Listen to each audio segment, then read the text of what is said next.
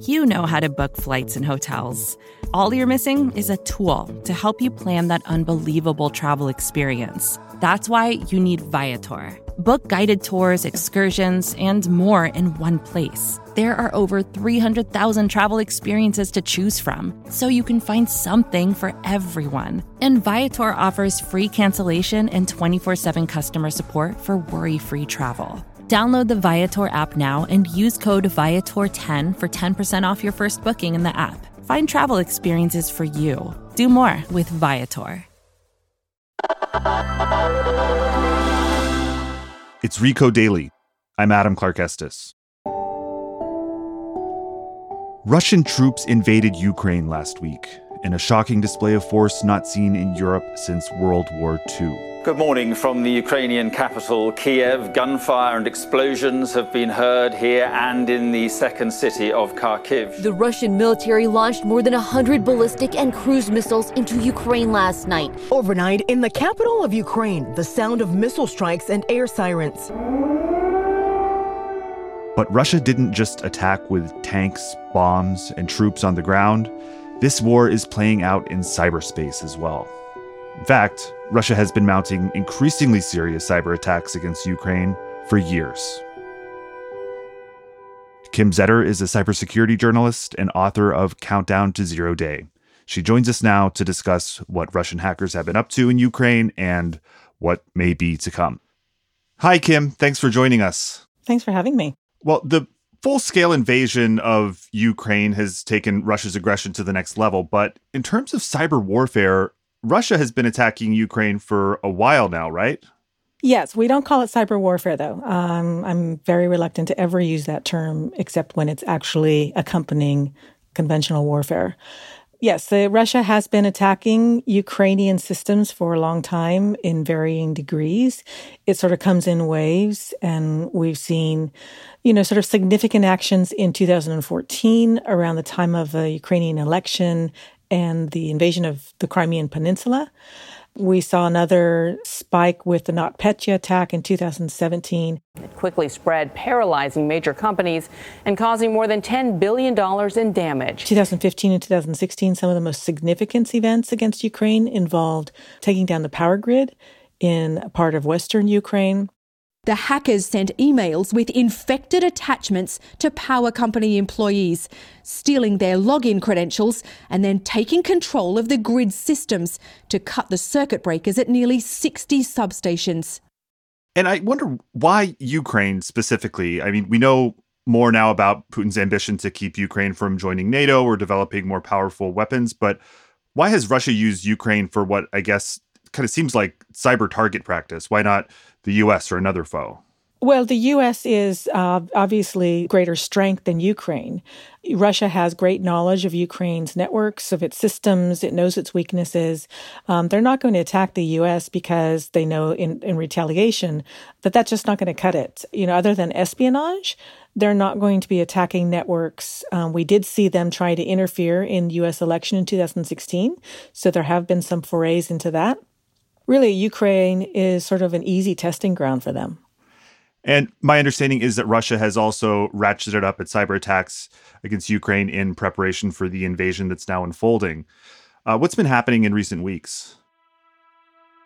Well, what's been happening in recent weeks, from what we know, it's fairly minor. Again, but we don't know what we don't know. We don't know what's happening inside those networks that we don't yet see. But the first events that we were seeing outwardly were some defacements of government websites and some banking sites, and that was in January. And they all happened simultaneously. But defacing a website is very minor in terms of a kind of a cyber attack.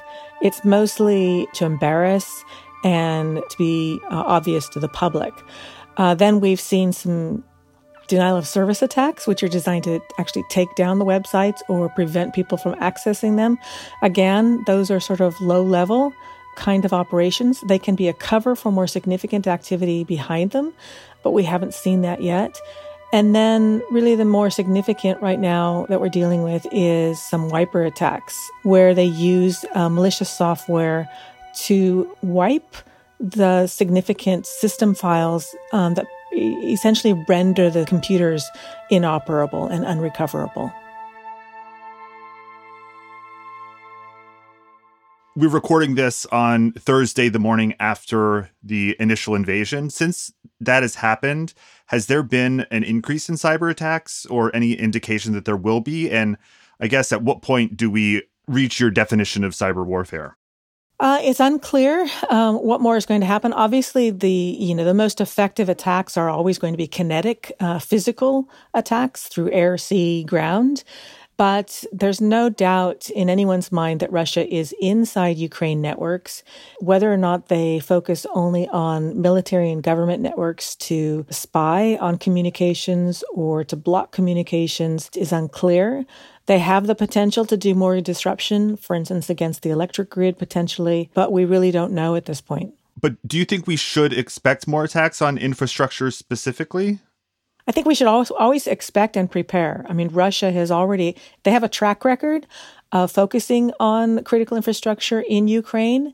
So it would be unwise to think that that isn't in their repertoire for what they have planned for Ukraine. But we don't see signs of it yet. But that doesn't mean it's not already in play. And what makes cyber attacks on infrastructure so dangerous? I feel like a lot of people think of cyber attacks is something that just happens on computer networks, but as we've seen in Ukraine in the past, that's hardly the case. Yes, a cyber attack has the potential to jump from the digital realm to the physical realm. I wrote a book on Stuxnet, which was an attack launched by the U.S. and Israel against systems in Iran. And in that case, the malware didn't just infect systems, it destroyed equipment that was being controlled by computers. And we've seen also in the case of Ukraine in 2015 and 2016, where Russia didn't just take down the grid, they actually overwrote devices that are responsible for providing electricity. Essentially, they ruined those devices, and those devices had to be replaced manually. It's possible to do something more than just wiping data or preventing services. Obviously, in the middle of winter, taking out the electric grid is concerning. It's easy to take down the electric grid, though, and very hard to keep it down. Electric grids tend to be very resilient and have mitigating factors. And unless you actually destroy the equipment physically or through digital code, those kinds of outages tend to be temporary. But again, Russia is coming at Ukraine with full-scale invasion involving kinetic activity with bombs and potentially cyber. And so you have the potential to actually take out critical infrastructure for a lengthy period of time. And on another front, there's disinformation. I'm not sure if we should call that a cyber attack, but it's certainly dangerous. How does disinformation fit into this invasion, and are there increasing concerns there? Well, I mean, there have always been concerns about disinformation from Russia. It's grown, and we see a lot of it in the U.S. now, beginning with the 2016 election and going forward. I think that many people have become educated to this now, and certainly Ukrainians are used to it. For instance, there were some reports of Ukrainian soldiers getting text messages to their phones telling them that it's hopeless to defend their country and they should give up their weapons and surrender. Ukrainians are used to this kind of activity from Russia, and I don't think that has much of an effect. There were also text messages sent to bank customers when the DDoS, campaigns were launched against banks. Some customers received a text message saying that the banks had been taken out of service or the ATMs were out of service and customers would not be able to get money.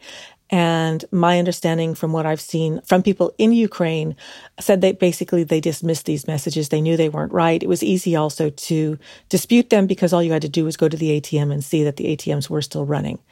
So there's concern, obviously, about disinformation. I think also disinformation about a pretext for invading Ukraine, that was a concern in the run-up to this invasion. But U.S. intelligence did a really good job of exposing that and preparing both Ukraine and the public for what Russia might have been planning. And that really ruined the element of surprise for Russia. And ultimately, they didn't use a pretext campaign like that. Well, speaking of the United States, we heard not long after the invasion that President Biden was considering mounting cyber attacks against Russia as an alternative to putting boots on the ground, perhaps. What could the U.S. or Ukraine do? What cyber attacks could they launch against Russia, and how would that pan out? So if they are in, and presumably they are, in Russian communication systems, in the same way that Russia can intercept communication in Ukraine or block communication among government officials and military in Ukraine, the U.S. can potentially do that in Russia, depending on what kind of access they have. But that's the kind of thing that the U.S. would focus on, is sort of assisting Ukraine in some kind of cyber offensive operations that disrupt the military activities. How well prepared are the Ukrainian people against any cyber attacks that might be coming their way? Well, you have to make a distinction between the government and the regular citizens. Obviously, the government and the people who defend government networks and civilian networks, have been on a warning for years.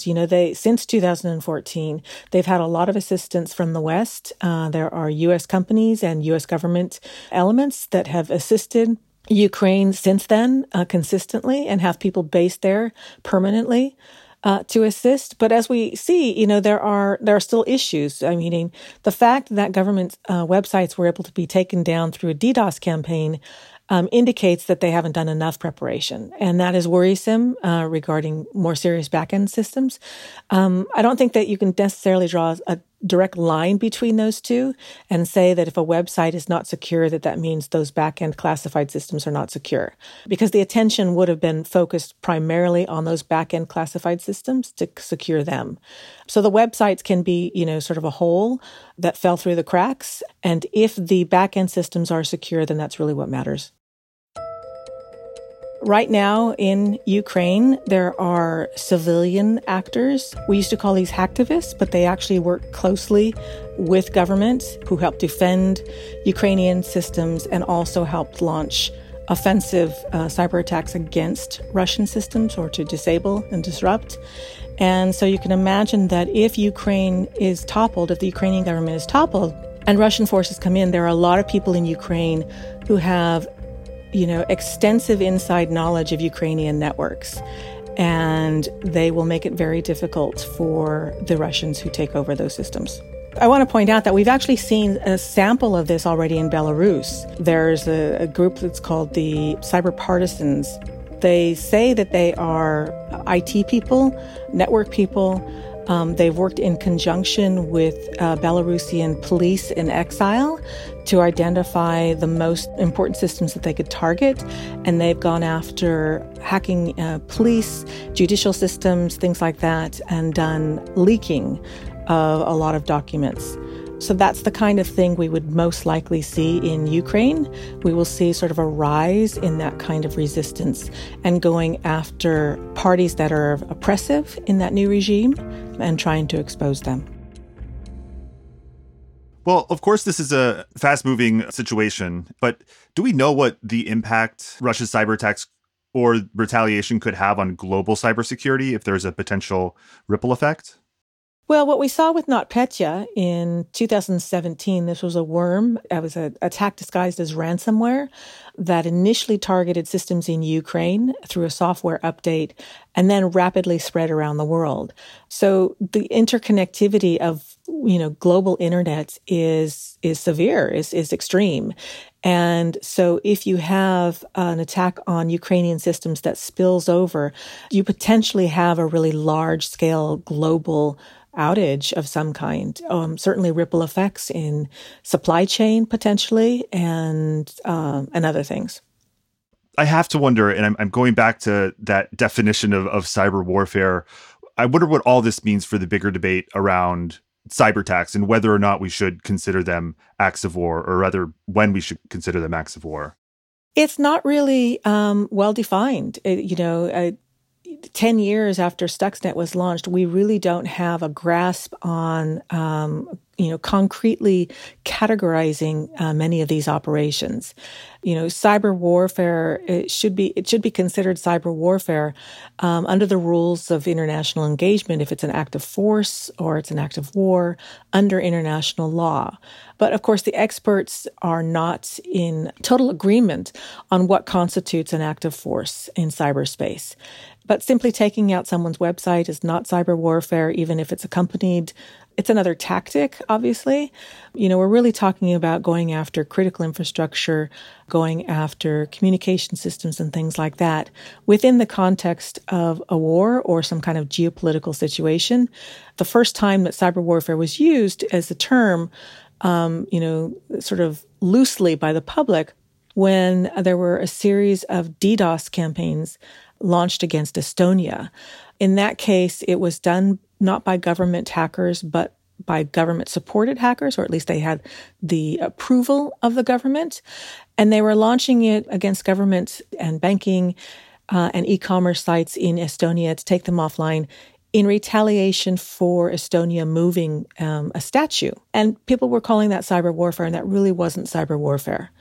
So there are a lot of degrees of this kind of activity that have to be sort of carefully delineated. Otherwise, the term starts to mean nothing. I have to ask one more time if we are really concerned that we might see the most severe degree of cyber attack, and if that's something that folks you've spoken to have worried about. Yes, people have been worrying about this for several months now. The U.S. government has been warning critical infrastructure owners. In the U.S., largely it's owned by private sector, not by government. And so, yes, everyone has been concerned about the spillover and the potential for cyber warfare. Legitimate, actual cyber warfare. So that is a concern in this case, and we may see this kind of activity at a level we haven't seen before. It all remains to be seen. It's all theoretical at this point, and we're just all waiting to see what happens. All right, Kim, thanks for joining us. Thanks for having me. This episode was produced by John Ahrens and engineered by Christian Ayala. I'm Adam Clark Estes. Thanks for listening.